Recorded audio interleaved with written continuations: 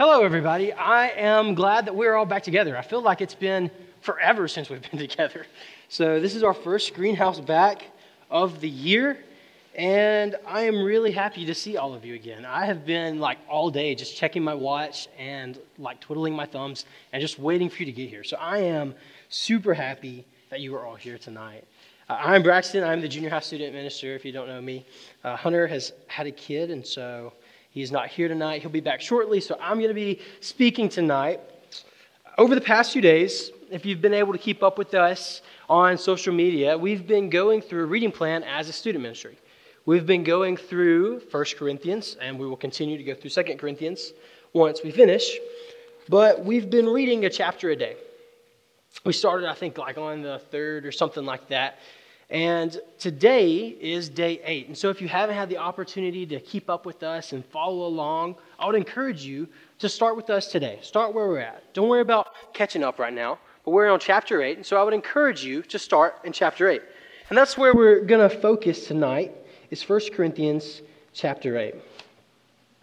Now, I'm excited about this passage because when you read this passage of Scripture, when you read this chapter, this is not the passage that when you read it, you're just going to think about and it's going to just be like, oh yeah, that really stuck with me. I think this is one of those things that we tend to skip over and read about. If someone was like, hey Braxton, I need you to speak. You can speak on whatever you want to speak on. It's probably not the topic I would pick. And so this is a very interesting chapter for us. But it's very important because there's really a lot to be learned here. And I have tons of resources that I've used in preparing for tonight that if you would like to learn more, that I would be happy to share with you later and go more in depth. Now for the message tonight, I'm a firm believer that the key to understanding what's happening in this passage, to understanding the Scripture, is to really know the context of what's going on. And what I mean by that is it's important to know what's happening in this time in Corinth. What's the big deal here? What's going on in and around the passages around this? And so a little bit of context for you. This is a letter written by the Apostle Paul to, you guessed it, the church at Corinth, thus the name Corinthians. Now the city of Corinth was a large city, and it was known from the beginning for luxury and immorality. Think of Las Vegas, right? We call Las Vegas Sin City, right? This is kind of how Corinth was back in the day. It had 26 places that were built to false gods for people to go and worship all these different gods. It had one temple that was dedicated to this false goddess named Aphrodite. And there were over 1,000 prostitute slaves for anyone who wanted to worship this goddess. This was a city that was known for indulgence. Live it up. Come and live your best life. Do whatever you want. Worship to whatever God you want in Corinth. But this was also a place where many philosophers made their home. There were some very well-educated people in Corinth. They prided themselves, actually, on their knowledge and on their wisdom. They were very educated. So this is a very interesting church that Paul is writing to. They're in the middle of the city. And as you read through this letter, as if you've been reading with this, or as you start reading with this, as you read through this letter, you'll see this church has quite a few problems that really need to be addressed. They had rivalries with each other. They were very spiritually immature, even though they shouldn't be at this point. Yet they prided themselves on how smart they were. They prided themselves on how wise they were and how eloquently they could speak. They had church members who were living in sexual immorality, and they were suing one another. They were taking each other to court in front of unbelievers and arguing and fighting in front of people who weren't saved. They were not setting a very good example at all what it looked like to be a follower of Christ for this lost city. In fact, we would probably look at this church today and be like, yikes, what's going on here? You know, this is one of those churches, they say they're a church, but really it's just, you can do whatever you want.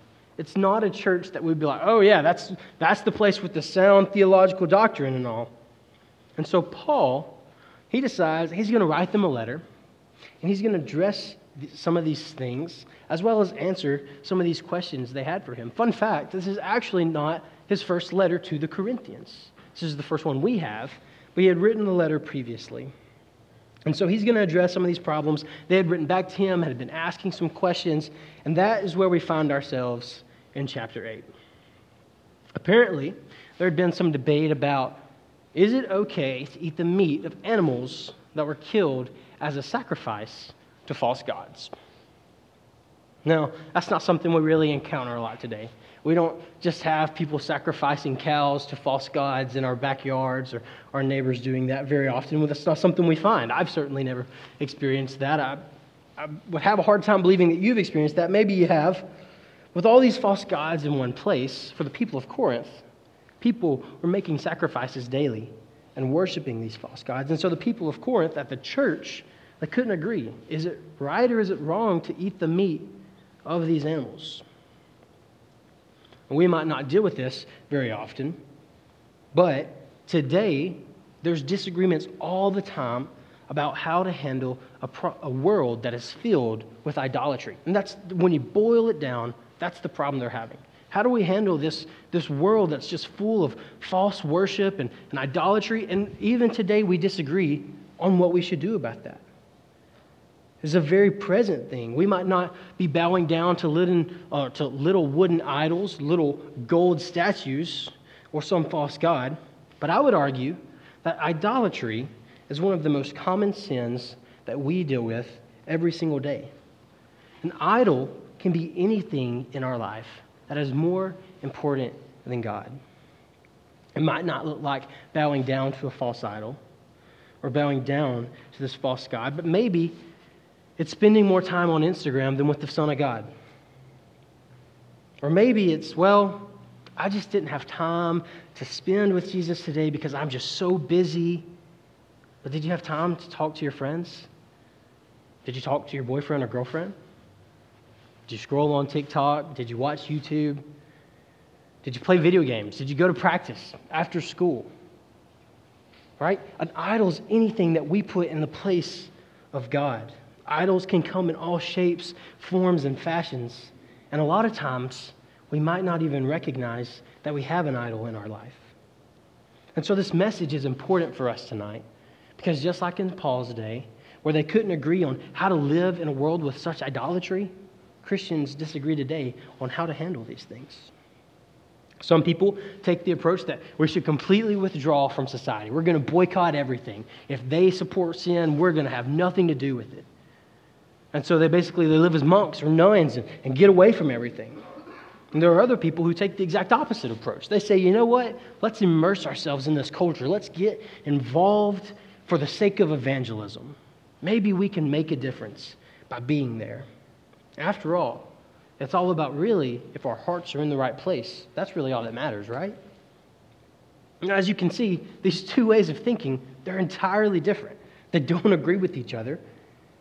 And when you have the people over here saying we shouldn't have anything to do with them, let's retreat, let's get away from everything. We have these people over here who are saying let's jump in, let's use evangelism as a tool.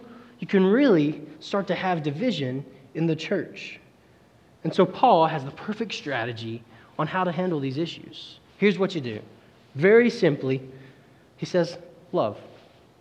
Love is the best way to exercise our Christian liberty, is the best way to solve these divisions. And so let's get into the scripture. We're going to start in verse 1. Chapter 8, verse 1. It says, "Now about food sacrificed to idols, we know that we all have knowledge. Knowledge puffs up, but love builds up. If anyone thinks he knows anything, he does not yet know it as he ought to know it. But if anyone loves God, he is known by him."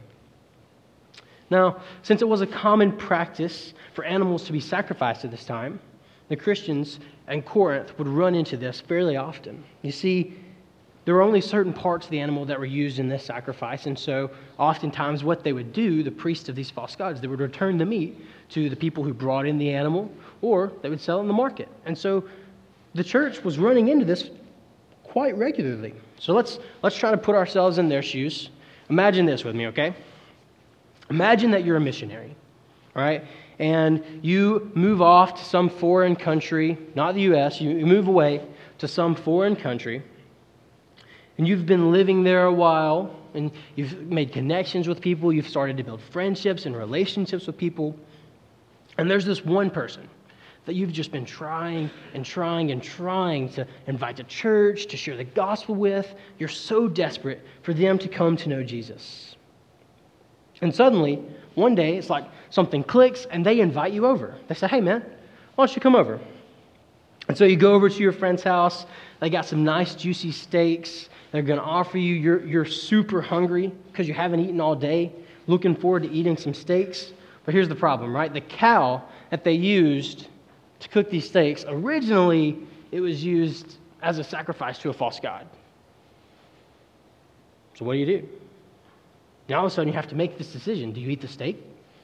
Is it wrong to eat the steak? I mean, you didn't really have any part in the sacrifice. You don't even worship the false god. In fact, you were just invited over by your friend. He's cooking steaks. Who doesn't love a good steak? And you know that there really isn't anything to these idols, right? They're false gods. There's only one true God. And so what is the issue if you eat the steak? Is there really a problem with eating the steak? And some of you might be like, you know what? You're right. I'm going to enjoy a nice juicy steak. And some of you might say, well, I don't know. I mean, yeah, there's only one God. I just don't know if I feel right about eating something that's been a part of worshiping a fake God. And so all of a sudden, we have this problem that the church of Corinth just could not agree on. Do we eat the steak? And so now, imagine, right, same situation. Your friend's invited you over. He's having steak tonight, but you have someone else who's there with you. And they're also a missionary. They're also a Christian. And you're like, yeah, let's get us some steak, boys. But your friend's like, I don't know if I can eat this steak. I think it's wrong that we eat this steak. So now, what do? Do you eat with your lost friend to maintain the relationship? After all, Jesus ate with sinners, right? Or what about your friend whose conscience won't allow them to eat? Do we just not eat in front of them? Do we try to make it to where the other friend just grows up and he's going to say, hey, look, these are idols. They're not real gods anyways. I mean, come on. We all know there's only one true God. And so here's the issue that Corinth is facing, right? That's a difficult decision. And so Paul is addressing this issue, and he makes it clear that above all else, his concern is for the well-being of the brother or sister in Christ. And so first what Paul does is he addresses this know-it-all group, right? The group that says, well, they're false gods anyways. And so in verse 1, we see that Paul is quoting them. He says, we all have knowledge. This was a phrase that was going around in the day. This was their catchphrase. The group here was basically boasting of spiritual maturity when they said this, though. They used the slogan of we all have knowledge to claim that they had this spiritual gift of knowledge and that those who didn't feel right about eating this meat, they just didn't have that gift. They were basically saying, we have the knowledge and we have the spiritual maturity to eat this meat because I know there's only one God. I am so spiritually mature that I have this knowledge. I mean, everybody should know that. But since you don't feel right about eating this meat, then you just must not be as spiritually mature as I am. That's a jerk move, right? You'd be like, okay, come on, bro. And so Paul is saying that the problem here is really not a problem of knowledge at all. It's a problem of love. He says knowledge puffs up. And knowledge alone, that's exactly what it can do. It makes us a know-it-all, full of pride and about ourselves. And Paul says that knowledge with love, this is completely different. This builds up. It builds the body of Christ, making it healthier and stronger. So knowledge is a good thing, but it has to have love with it. And verse 2 says that thinking that you know everything really shows that you don't know anything at all. If we have spiritual knowledge that's tearing others down rather than building up the body of Christ, then what good is it doing? Because it's only bringing hurt. In verse 3, Paul shows us that's not what we know that's important in any ways. It's who we know. He says, but if anyone loves God, he's known by him. And loving God should lead us to love others. If we love God, then we cannot help but love the person that Jesus died for. And so he continues on. In verse 4, he says, about eating food sacrificed to idols then, we know that an idol is nothing in the world, and that there is no God but one. For even if there are so-called gods, whether in heaven or on earth, as there are many gods and many lords, yet for us there is one God, the Father. All things are from him, and we exist for him. And there is one Lord, Jesus Christ. All things are through him, and we exist through him. Paul addresses their arguments that an idol doesn't really mean anything because there is only one God. He's addressing this argument, right? And Paul says, yeah, you're right. He agrees with them. You're right. There's not really anything to these idols. There is only one God. That's correct. But the point that he wants to make is that our theology, our knowledge of the things of God, they should never, ever be an excuse to mistreat another believer. Never. Theology is the study of God. And so if we love God as we should, even if we disagree on something, at the end of the day, Jesus died for you. And because of that, you're worthy of love. But then he goes on and he says that even if these so-called gods were, yes, you and I may know that they don't really exist, but a lost person doesn't know that. Someone who's not a follower of Christ, especially in this time, they might not know that. And so not only could you be making other believers stumble, but think about the appearance that you're giving off to this lost friend. All because of your knowledge, right? I'm going to eat this steak because I know there's just one God anyways. But this lost friend, he's thinking, hey, I sacrificed this cow to my God, a God that he doesn't worship. Maybe there's something to that. Maybe he's okay with that. And so Paul follows up and he makes sure that the Corinthians know there is only one God. Yes, the world might have many false gods, and everyone's going to bow down to something and place something as the role of God in their life, but there is only one God. And he goes on in verse 7, he says, however, not everyone has this knowledge. Some have been so used to idolatry up until now that when they eat food sacrificed to an idol, their conscience, being weak, is defiled. Food will not bring us close to God. We are not worse off if we don't eat. We are not better if we do eat. But be careful that this right of yours in no way becomes a stumbling block to the weak. For if someone sees you, the one who has knowledge, dining in an idol temple, won't his weak conscience be encouraged to eat food offered to idols?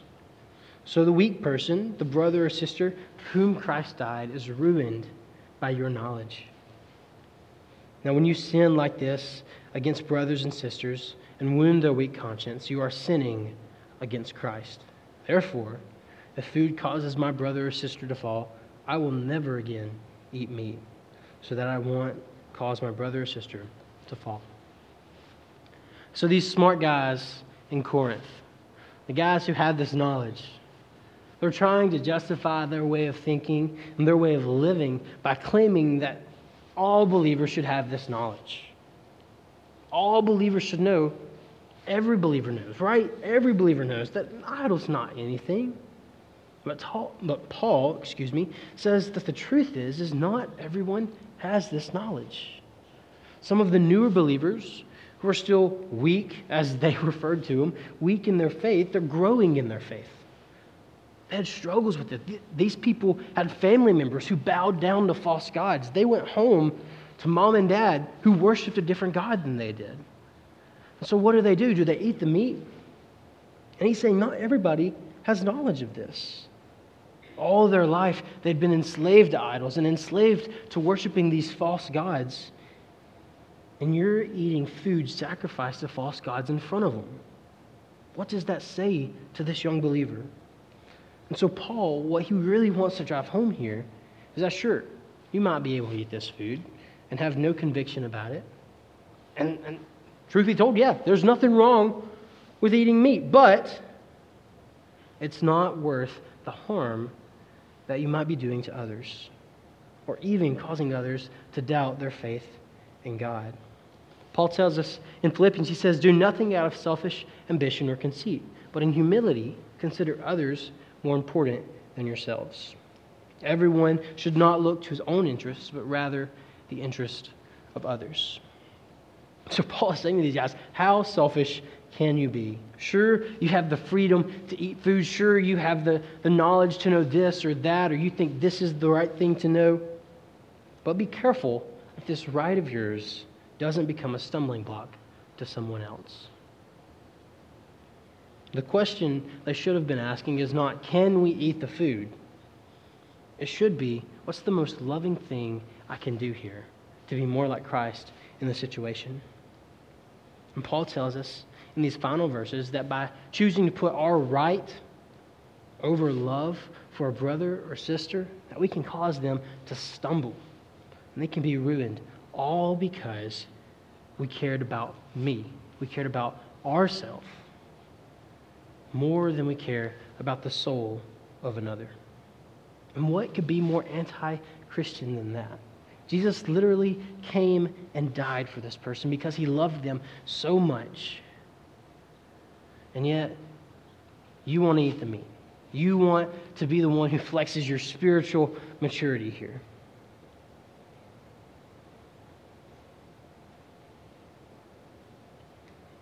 Paul tells us that when you choose to put your own desires and your own wants above others, you're causing them to stumble, and you're sinning against them, and ultimately, you're sinning against the body of Christ. You're sinning against Christ.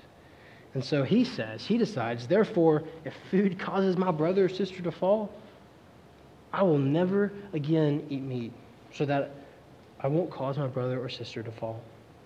And so the main idea, the main point I want you to take away from this is, no, we might not have food sacrificed to idols. But what I want you to know is that the spiritual good of others should always take priority in our lives. The decisions we make, the way we live, the way we act around others should be because we're concerned of the spiritual good for others. Theology and studying and learning about God is a wonderful thing. I love it. I'm passionate about it. And I can't encourage you enough to study about God, learn more about Him, grow to be more like Him in studying who He is.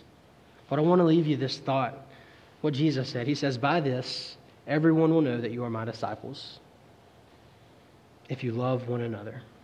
Not by your theology, not by how smart you are and how much you know, or what your view is on this or that. He says, if you love one another, that's how people will know that you're my disciples.